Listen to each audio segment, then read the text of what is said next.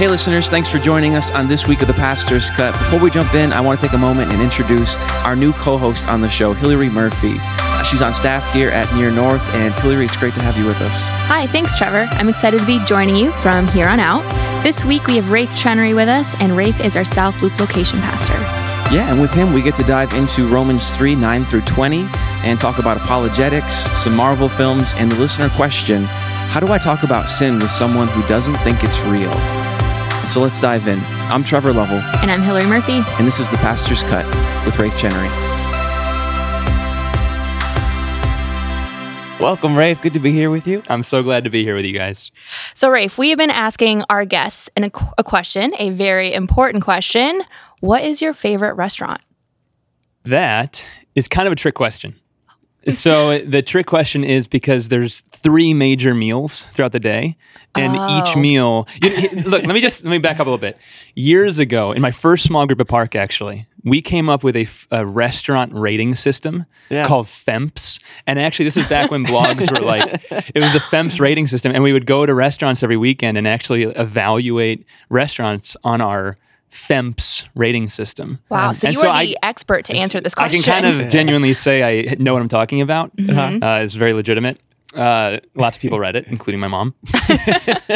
No, I think my favorite dinner restaurant in the city is 90 miles from the border. It's a Cuban restaurant, and I don't think I'd ever had Cuban food before I ate there, but my wife and I love to go there whenever we get a chance.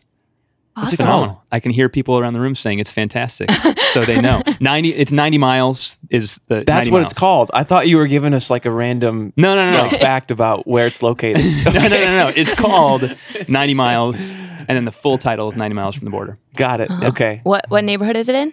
Is it Logan? It's Logan Square. Man. Yep, it's good.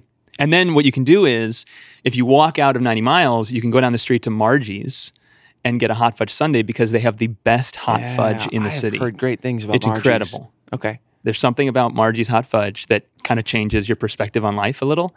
And so everyone should make the 90 miles Margie's run at some point in their life.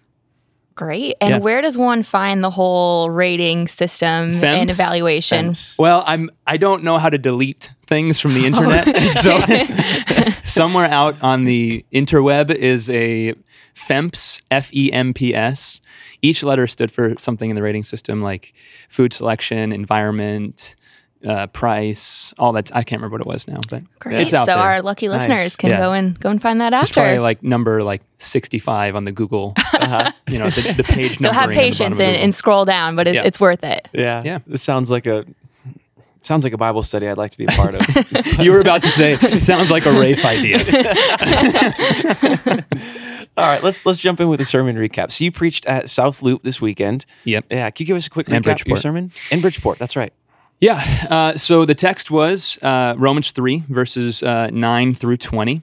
And this is Paul bringing to kind of a close the argument that he's been making since we started Romans chapter 1.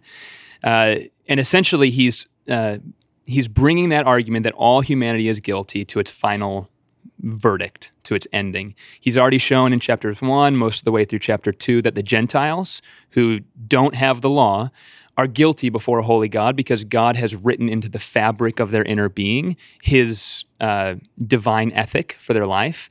And so they're without excuse. That's Romans chapter 1. Gentiles are without excuse. Even though they don't have the law, they will be found guilty before God on their judgment day. And then in the end of chapter 2 and the beginning of chapter 3, he's shown the Jews are also guilty before a holy God, particularly because they had the law and they failed to live up to its standard. And so now he's already made that argument. He brings it to this kind of summarizing close by saying that no one is righteous. And the verdict is given at the end in verse 20 where it says, for by works of the law, no human being will be justified in his sight, since through the law comes the knowledge of sin. And what the text does, it's really a pretty heavy text. But the way I worded it in my sermon is that the text blurs for us our categories of evil. We oftentimes think that evil is something that lives out there and that we are, by and large, immune from it. But actually what this text does is it kind of scans our soul, each and every person, no matter who you are, where you're from, what your religion is, And it says, as you stand before a holy God, you are a breaker of God's commands. You are a propagator of sinfulness and wickedness around you. And the ultimate problem lies within you. It's the problem of sin, and we're all guilty before a holy God. And so this is really an exposition of sin. It's as clear an exposition of sin as we're going to find in Scripture. Yeah. And Paul does it in a pretty poetic way, but also a pretty kind of powerful way if you allow it to really speak to your own heart and evaluate your own life. So that's kind of a summary of where we went. Mostly, to be honest with you, verses 9 through 20 is bad news. It basically ends with you are guilty. The really good news is going to come in next week's sermon, where God says through Paul that another way of being found righteous with God has been given. That's through Jesus. But in this text, we're kind of locked in this place of sitting in the midst of a real guilt before a holy God. Yeah. Obviously, pointing ourselves to Christ and our need for Him. But Paul will bring that good news next week. All right, Raef. So what got cut from your sermon this week? Yeah. So both the things that I kind of brought to share today were, I'd say they were cut in their fullness, meaning they were ideas that I had begun to develop and maybe inserted a little bit here or there throughout the message, but ultimately didn't have time to really dig into. The first one I'd kind of say is this. If Paul's message is true, which we believe it's true, right? Yeah. All men are sinful before a holy God, and we're far more sinful than we would ever care to admit. And we're just more guilty than we choose to acknowledge. If that's true, then what we have to realize is that there is only one solution to the problem of sin in our life. It's Jesus. And by way of making that argument, you are also saying that man-made solutions to try to solve the problem of sin in our life and the repercussions of sin in society do not ultimately work. So let me say that again. So man-made solutions to the problem of sin do not work. Now, that has a lot of implications. I think for starters, just to kind of root it in the text, what this text is saying is that each and every person in society is fallen. The historical language here is totally depraved. We're totally broken. We're not all as bad as we possibly could be, and we're not utterly depraved, but we are all not as good as we should be. And sin has really gotten down to our root. And so when we come together as a whole, as a society, we're all broken people with broken mindsets, broken visions of who God is. Remember, some of this language, no one seeks God. No one understands God. We just, in our natural state, without Jesus' transformation in our life, we don't get the world we live in. We've been blinded by Satan. And so if we are looking to broken people and broken systems to actually give us solutions to the issues in our heart and ultimately the issues of society, it's not going to work. So to give you a couple examples, if you work on you can kind of think through this in a positive, like a constructive way, and what's another word for that? Like a deconstructive way or a negative way. Negatively, sometimes people look to solve issues of the heart through, ways of numbing the human psyche and conscience and just kind of numbing the pain of sin. Obvious examples: drinking, addictions, drugs, foolish behavior, taking risks that we shouldn't be taking. All that kind of stuff is a man-made solution to a spiritual reality, the problem of sin in our life. And it's trying to heal a wound. But we know, everybody knows, those solutions don't actually work. It doesn't actually solve anything in the long run. It gives you temporary relief in some way because it deceives you, but in the long run, it doesn't heal the wound. Those are negative examples. Yeah. From a positive example, sometimes we look to man-made ideas or things and think that good things can fix the problem. So personally, right, you can look to great leadership or a person. Maybe you look to the hope of a spouse one day. If I can just get this person, or you look to the hope of a job, or you look to, 1,000 examples. You're in a job and you think, man, if only the right boss would come in, then my life would get in order. If only I could get a job closer to where I live, I wouldn't be traveling so much.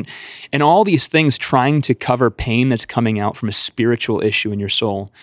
All of those things are man-made solutions. It's not that They might not be good in some ways. It's just simply they're not going to actually solve the issue of the soul. Only Jesus can do that. Yeah.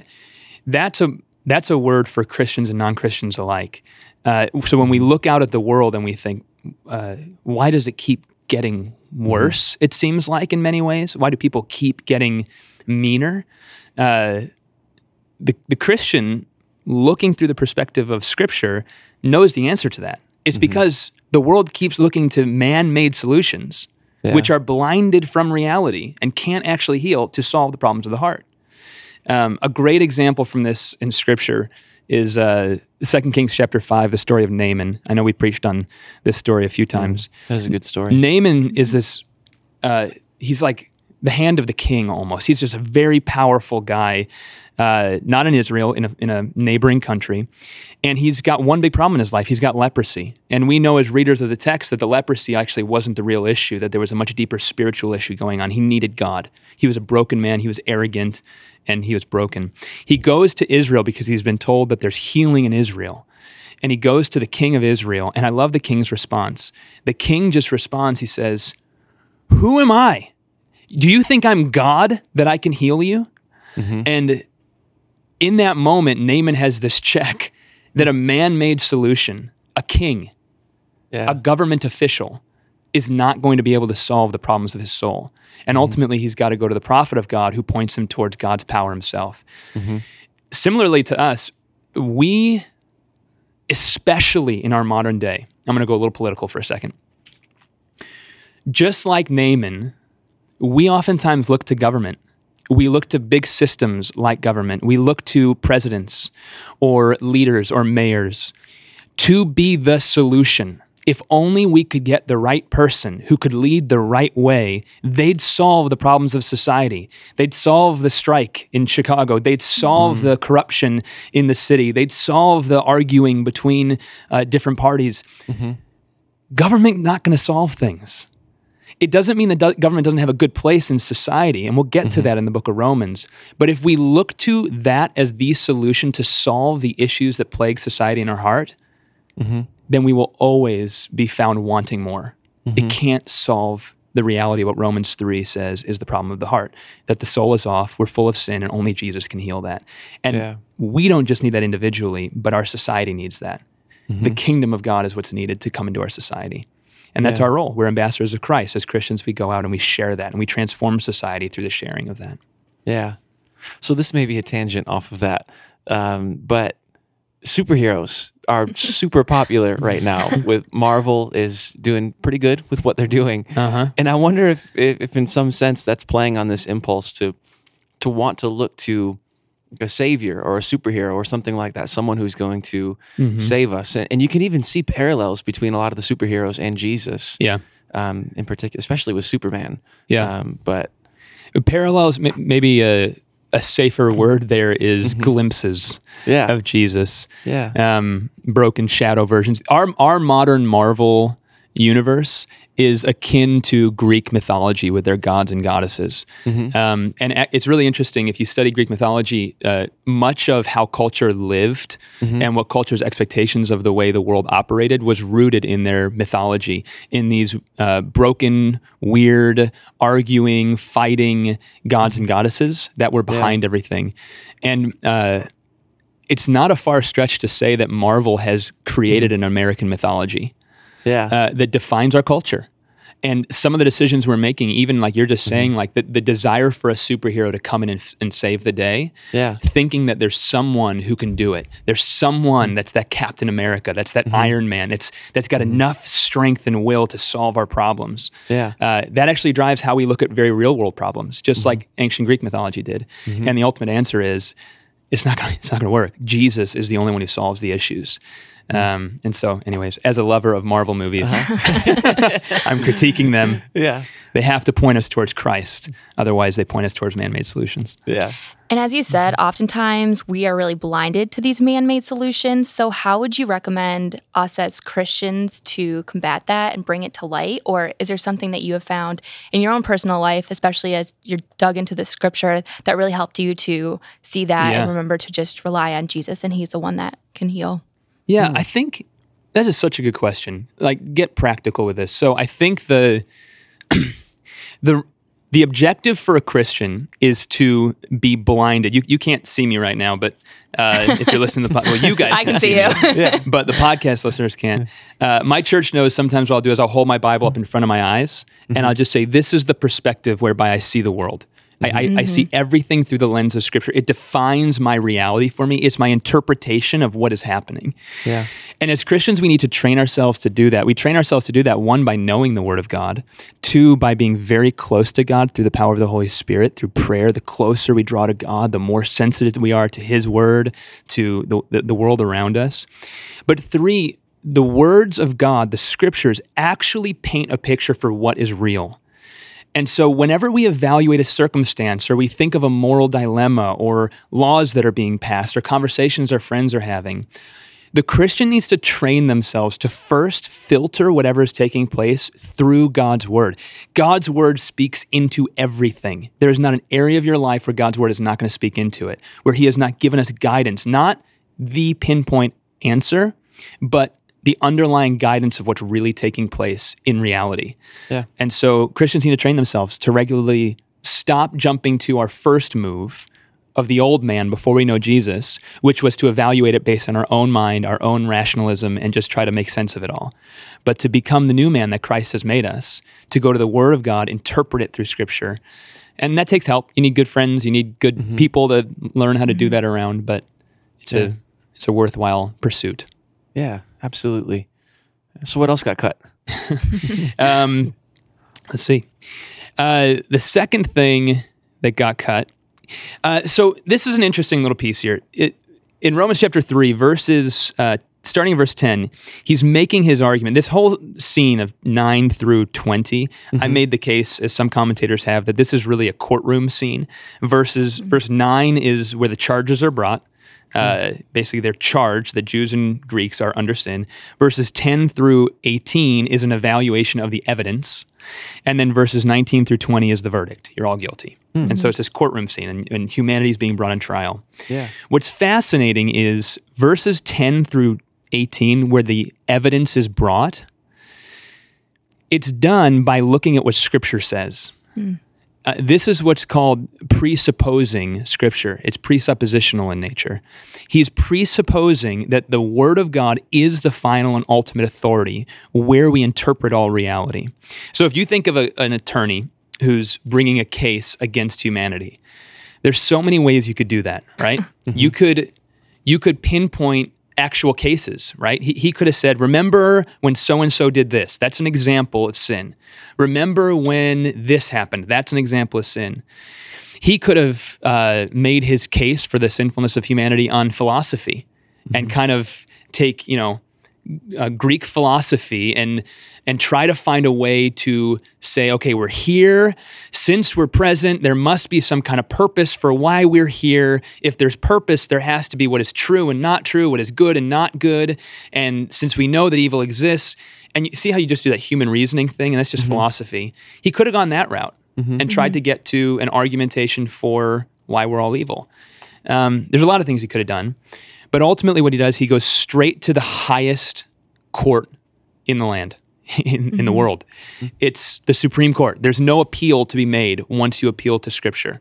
Because if you appeal to human reasoning, then the person who you're bringing the evidence against can always say, yeah, but what about this and this and this? So Paul cuts through all of it. He goes right to Scripture, and he says, this is what the Bible says about your condition. That's called presuppositionalism. It's presupposing God's Word as the actual foundation of what is true. Yeah. And for us, I'm a very strong believer in that's how we as Christians ought to be having conversations with people. It's presupposing that the Word of God is more powerful than human reasoning. It doesn't negate human reasoning. It doesn't say that logic and science and evidence and all that are bad in any way. They're just tools of Scripture. They all are taking place, they're all real. Logic works because Scripture is true. And so ultimately, if we want to go to the highest court of the land right away and just get on with it, just like Paul, we turn to Scripture when we make arguments. And let me give you an example. This is what happens time and time again in Scripture. Jesus and the apostles, whenever they're having conversations with people, the first place they always go, they always turn to Scripture. So just to give you a classic example, Jesus on the road to Emmaus, right? He's walking with these two guys, Luke chapter 24. Let me turn there real quick. Jesus, after his death, comes alongside two men who are having a conversation about what's taken place. And then Luke 24, verse 27, Jesus comes alongside them, says, "And beginning with Moses and all the prophets, he interpreted to them in all the Scriptures the things concerning himself." So he could have done a whole lot of stuff at that point. There's a ton of ways to prove what's taken place and the meaning of it all, but he goes straight to the Scriptures. And time again, in Peter's first sermon in Acts, most of Paul's conversations, they're constantly saying to non-believers, I want you to know the situation. Here's what's true. The Word of God says this. Yeah. And as Christians, we just have to trust that there's a power in the Word of God, that His Word will be true and will work in invisible, powerful ways in people's hearts that we're speaking to, even when we don't understand it. Yeah. It's hard to do that because you have to know Scripture a little better and not just appeal to human reasoning and logic, but to actually go to the Word of God and use that as a starting point for all our conversations. And we see that's exactly what Paul is doing in Romans. It's how he brings his conviction. I gotta drop this one. I know, Trevor, I got you going. I gotta say something about this. So one of the things I found in this passage that what he's doing here is it's something called Gezerah Shavah. So Hillel the Elder, one of the most influential rabbis that ever lived, he was born in 100 BC, and he established these 7 exegetical rules that have gone on to kind of be like the foundation for exegesis, for interpreting Scripture for rabbis. And the second rule is what's called Gezerah Shavah, and it's where you take these passages that have a connected idea, or thematically, and you string them together like pearls on a necklace. And that's exactly what Paul is doing here. And what's fascinating is that Hillel the Elder, his grandson is Gamaliel, who was one of the most prominent rabbis in the time of Jesus, and it's the rabbi actually that Paul studied under before he converted to Christianity. And so he's kind of like flexing some Jewish interpretive skills here, showing I know what I'm doing. Yep. And I've got this. Yeah. Yeah. I making a joke about that in my message on Sunday, and you turned me on to that idea. I hadn't known that until I was talking to you last week. And the charaz, the pearl of strings, as you were talking, the string of pearls, as you were talking about it. Yeah. When you look at Romans 3, he's pulling together all like the terrible things about humanity as a string of pearls. And I heard one pastor call it the pearl string, or the pearl string of nasty. Right? It's just this this is how terrible you are. Yeah. And when you read Romans, it's like, man, that's wisdom, but that hurts. And that's just awful to consider that we're that terrible. Right? But, it's like so poetic and yet in such an ugly way. Yeah. Yeah. So what else got cut? Oh, I need a third one? I only brought in 2, but I can start making things up right now. Well, I had a follow-up question with your second point. It really was a great reminder that is our starting point, is going to Scripture, and especially as believers. And I think the way that Paul even considered his audience so many times when he was writing and thinking about who he was writing to, the context there. So how would you recommend us today to go about that, considering our audience and that we might have family and friends that don't view the Scripture as truth? So what we're talking about is apologetics. The word apologetics means defending. It's giving a case and an argument for your position. So it's defending the truth in a sense. And so you're talking to non-believers, you're talking to your family or friends who don't believe, you're trying to give the case for the biblical perspective. This is going to sound, probably to most listeners, this is going to sound in some ways counterproductive, but I would actually argue that is the way Scripture demonstrates to us, but also based on what we believe to be true about the world as it is, it's the only way to go about it. If I'm talking to a non-believer and I'm trying to talk to them about whatever the situation is, the first place I want to go, I want that person who I'm speaking with to know that my argumentation starts and is founded and rooted in presupposing Scripture. So if we're talking about, the problem of evil, let's say, there's lots of ways to talk about it. There's books upon books that talk about the problem of evil in the world from every religion, from philosophers throughout the ages to, you just name it. Yeah, and there's ways to approach that conversation, many good, many terrible. But here's how I want to do it. I want to go to the Word of God. I'm going to start there. And I probably at some point would go down and I'd go back to Genesis. I'd go back to Adam and Eve and I'd say, look, the reason this is here is because in Genesis we see that there was deception that took place and we made a choice to rebel against God. That's the nature. The nature of all evil is rebellion to God. We see that all through Scripture and pinpoint actual places. Now, someone might say, yeah, but that's your Scripture. I don't agree with that. And then what I would say is I would ask them, I'd inquire, so I'm just intrigued. Can you share your view for me? Where is it founded and rooted?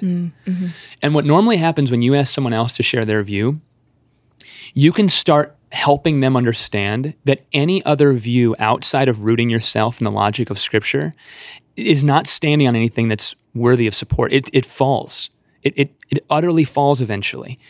And that's just a matter of asking good questions. That's what Jesus always did, right? He always asked good questions when people asked him questions. So as someone starts explaining how they think about evil or how whatever the question is of the day, you ask them, why do you believe that?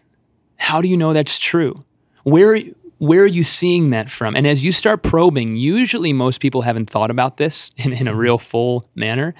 They're going to start very quickly realizing that unless you root your arguments in something unmovable, you're always on shaky sand. It's always going to be moving or changing. And in fact, most conversations I have with people in an apologetic way, over the course of the conversation, they will change their opinion many times. Yeah, I'll help them see that didn't work. Then they'll jump over to a new position. Then they'll jump to a new position. And at the end of the conversation, I can just say, I've been standing on the same position from the very beginning. It's unmoving. It is true. This week I had a wonderful Uber rider who had about 25 minutes in the car with him, and he was just sharing with me the tremendous brokenness in his life. And I got a chance to, at the end of the car ride, to pray with him and to diagnose his problem. Wow. And to say, hey, I hear you sharing all of this with your career, with your health. And I got to point him to Scripture and say, this brokenness is not just accidental. The evil that we experience in the world is not God's design. Let me show you this in Scripture, and then pray with him. And it was an emotional ending to the car ride. People need to hear Christians speaking Scripture, believing it, and then praying it powerfully over people. And so it just put a little courage in our listeners. Don't be afraid to open your Bibles with people. Yeah, that's great. Man, so we have a listener question this week that actually ties pretty well with the text. This is what it is. How do you talk about sin with someone who doesn't think it's real? That's great. That's a great question. And it's kind of right in line with what we were just talking about. So, Trevor, I could ask you that. based on what we just talked about, right? If what we're saying is true, how do you talk about sin with someone who doesn't think it's real? I could come at that from a ton of different angles. I heard Ravi Zacharias give a great non-biblical, so not the approach I'm suggesting right now, argument. And someone asked him that question at a conference one time, and he just said, do you lock your doors at night when you go to sleep? And the answer was, yes. And then Ravi said, well, why do you do that? And the guy said, oh, because there's evil in the world. Right? So that would be one way to do it. And that works. The problem with that way, while it's true, that is an actual application of the Scriptures, the problem with it is there's always an appeal to be made. You can always appeal to some other thinker, to some other truth, to something else, and then you get locked in this constant back and forth argument. That's why what I would do is I would go to the Bible. As a Christian, if I'm talking to someone and they just say, I don't think there's sin in the world, man, then I might go to 1 John. It says, if any of you think you do not sin, right? And actually open the Scriptures and say, the Bible, God's Word actually says that all of us have sinned. I might go to Romans chapter 3 that we've just been studying and say, Paul is showing us in the Bible that God has a perfect ethic for humanity, and sin is not just what we think evil, but sin's actually what God says evil is, and then expose that All of us have fallen short of that. Not one. No, not one. That's like this bold, and then say, do you believe that's true? Like, if the scripture says this is the world we live in, it says that everyone is in some way evil. We all make sinful choices. And then put it on them. Do you believe that you have any contribution to the wickedness that lives in our society? And let them wrestle with God's word. Because there's no way anyone says yes to that. And if they say yes to that, then the next argument is to go back to Naaman and show them that they live in a place of arrogance. Not just because of their answer, but because of what the word of God says. That you're supposing that you're a perfect being. You're not being honest with yourself at that point. And now I can go to other scriptures to show them that. And so I would open up my Bible. I'd appeal to the highest court of the land right away. This is what the scripture says, and then put it on them. How would you wrestle with that, what I just shared with you? That's how I do that. That's good. All right. Well, thanks for being with us, Raef. This has been great. Yeah. Thanks for having me. Thanks so much for listening. We hope you enjoyed hearing from Raef. And join us next week. We will have Kenson Lamb here. He is our South Region lead pastor and the Bridgeport location pastor. If you want your questions answered on the next episode, we have a new number for you. You can text Ask Podcast followed by your question to the number 22333.